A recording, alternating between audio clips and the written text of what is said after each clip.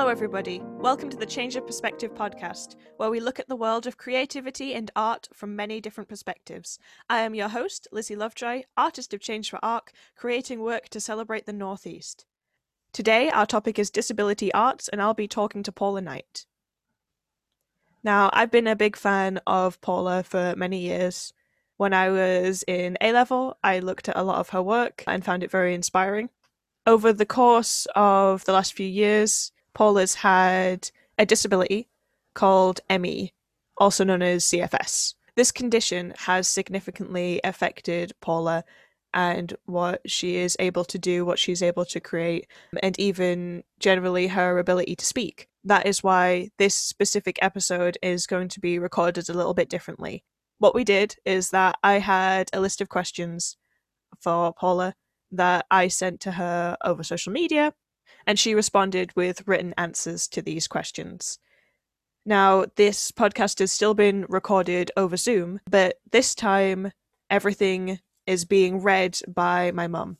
So it won't be as conversational as it usually is, but all of this information I feel is really important. And this week is ME Awareness Week. It seems really important that this podcast go up at the time that it does. So I'm going to go right into the interview. Hi, Paula. It is fantastic to meet you.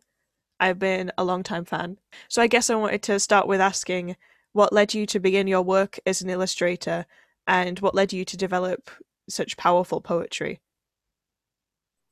As a teenager, I thought illustration meant drawing heavy metal album covers. I'm originally from Darlington and did my foundation year at Cleveland College of Art and Design, which is now called the Northern School of Art. I took a degree at Bristol Polytechnic, which is now UWE, in graphic design, specialising in illustration, and started out making handmade cards, selling face-to-face and through a distributor. This led to publishing interest from a greetings card company, which led to my getting an agent. The agent then began to get me children's illustration work. I illustrated over 300 cards and over 60 children's books. As for poetry, in my 20s, I was in a band writing lyrics and music. Some of those songs were played on national radio. That gave me the confidence to start writing children's books, as well as illustrating them. And in 2018, I became bedbound and unable to draw. I was left with only the words in my head as my creative outlet. My brain can only deal with small tracts of writing without being able to put pen to paper or type, so my writing seemed to naturally occur in a poetic form. In my situation, thoughts became very concentrated and distilled. They seemed to take over the space where physical activity once was. My main source of grief was my dislocation from the natural world, and so there's a strong focus on that. My existential pain seems to manifest in collections of words. It feels as if I'm trying to embody the outside world in my brain. So how has your chronic condition impacted what you write and your creativity, or just how you think creatively in general? I've been bedbound for around 3 years, and at some point became unable to draw due to weakness and muscle pain in my arms and hands. This left me with words alone. There was a lot of time to think when being so disabled, and I can't use a computer, put pen to paper, or do personal care. When there's a lot of pain, it's very difficult to think in a creative way at all. Having severe ME necessitates rest, including refraining from too much cognitive activity. So anything creative has to be paced and often simply just isn't possible. When I'm able to think creatively, I have to be able to hold the work in my head until my husband or my carer can make notes for me. My husband, when he's able, then writes it onto a document that I can see on the screen in order for me to mentally edit it.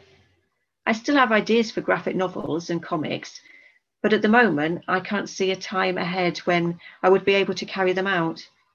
Poetry and diary writing are ideal mediums for me now, because there are fewer words requiring more thought, at least when comparing to writing essays, short stories, or fiction.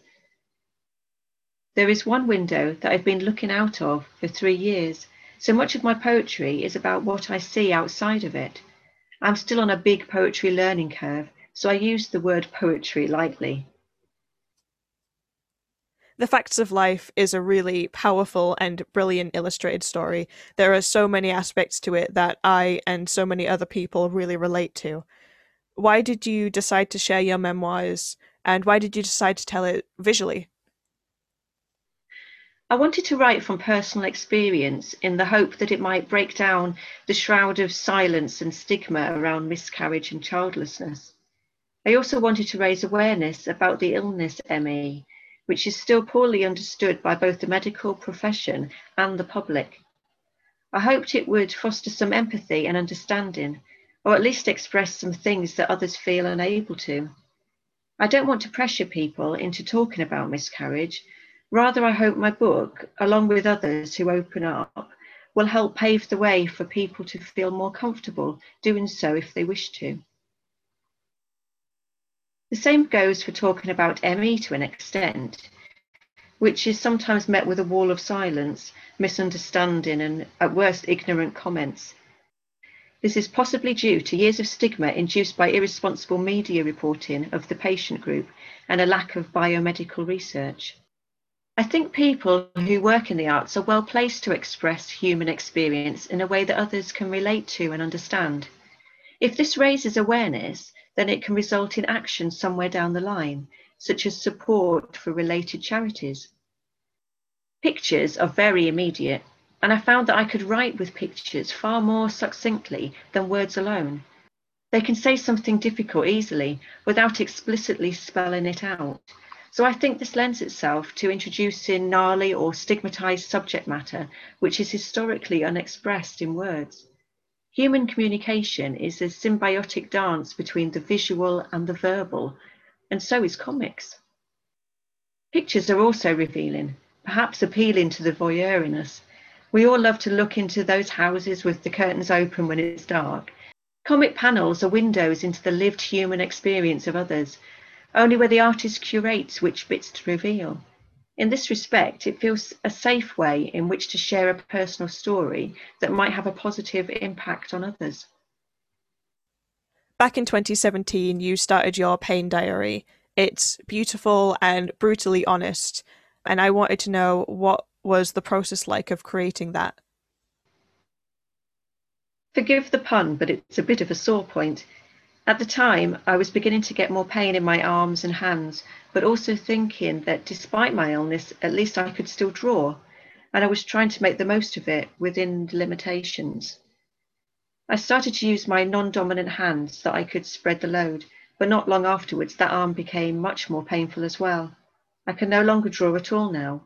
My non-dominant hand is as stiff as a tree trunk and I cannot close my fist properly.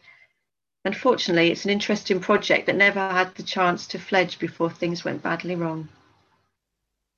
So recently, you began collaborating with a musician using your poetic work. What led you to do this and start this, and how are you finding the whole thing? I wrote a poem for Winter Solstice 2020 and sent it to a friend after finding out that he'd been in hospital.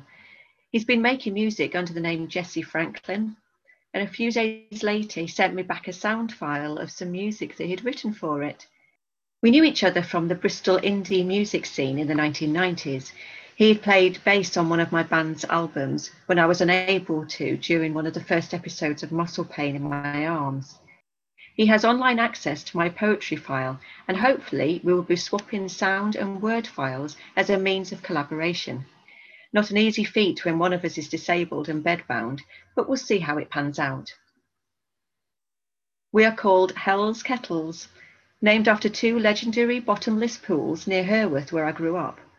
Maybe keep an eye out on my social media in a year's time, which will probably be how long it would take us to get an AP's worth of songs together. There's never going to be a tour, but maybe a live stream from my bedroom one day. It's nice to have a project and a goal. 3 years stuck in one room is a tough deal. My mind needs to wander elsewhere. Even if the project doesn't work out, I am enjoying the process. Music appears to have been really influential for you. How has it affected you creatively? I've been playing music with other people since I was 8 years old. So until I became unable to play an instrument, it had always been part of my life. In my 20s, I started playing in bands and eventually started songwriting. It was exciting to have some of them played on national radio. It was a hobby, and I think this is when I discovered a love of writing for the first time. Although it would be many years until I considered that I might be able to write books.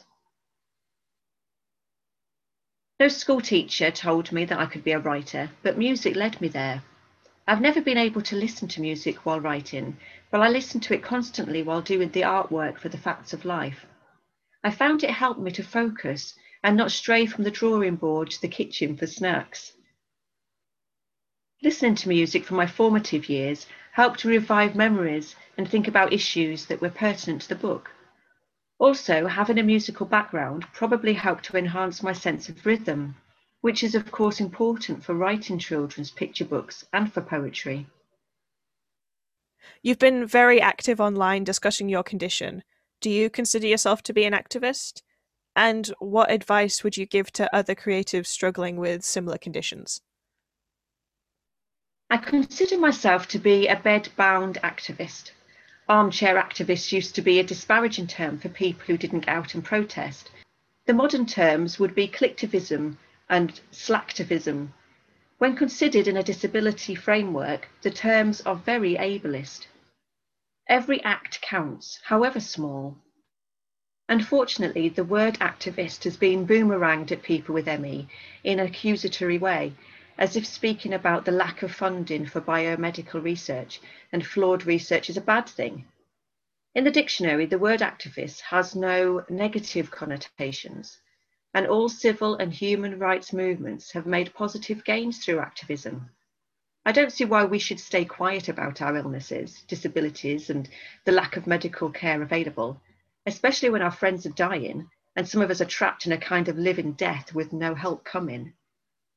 The neglect of people with ME is a human rights and health equality issue, with no equivalent sense of urgency, it seems.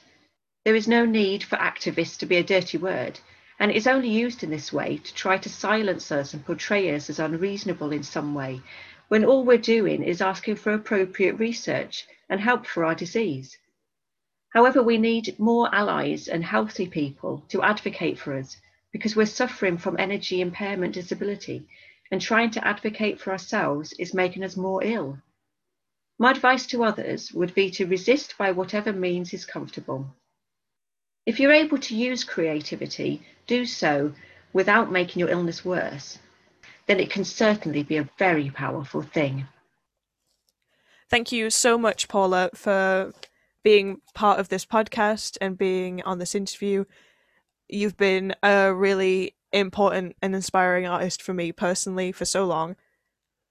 And I think it's fantastic that you're sharing all of this information and we get to hear a bit more about your creativity, the way that you work, and what you're planning on, as well as the impact of ME on your life and everything else. I look forward to hearing about how your creative work progresses and hopefully one day seeing that live stream come to life. But until then, I'll still be following you on Twitter and Instagram. We've left links for Paula's social media and website. Please go and check her out. And thank you to my mum, Jo Lovejoy, as well for reading Paula's words. But for now, that is the end of the episode. Thank you all so much for listening. Speak to you guys later. Bye!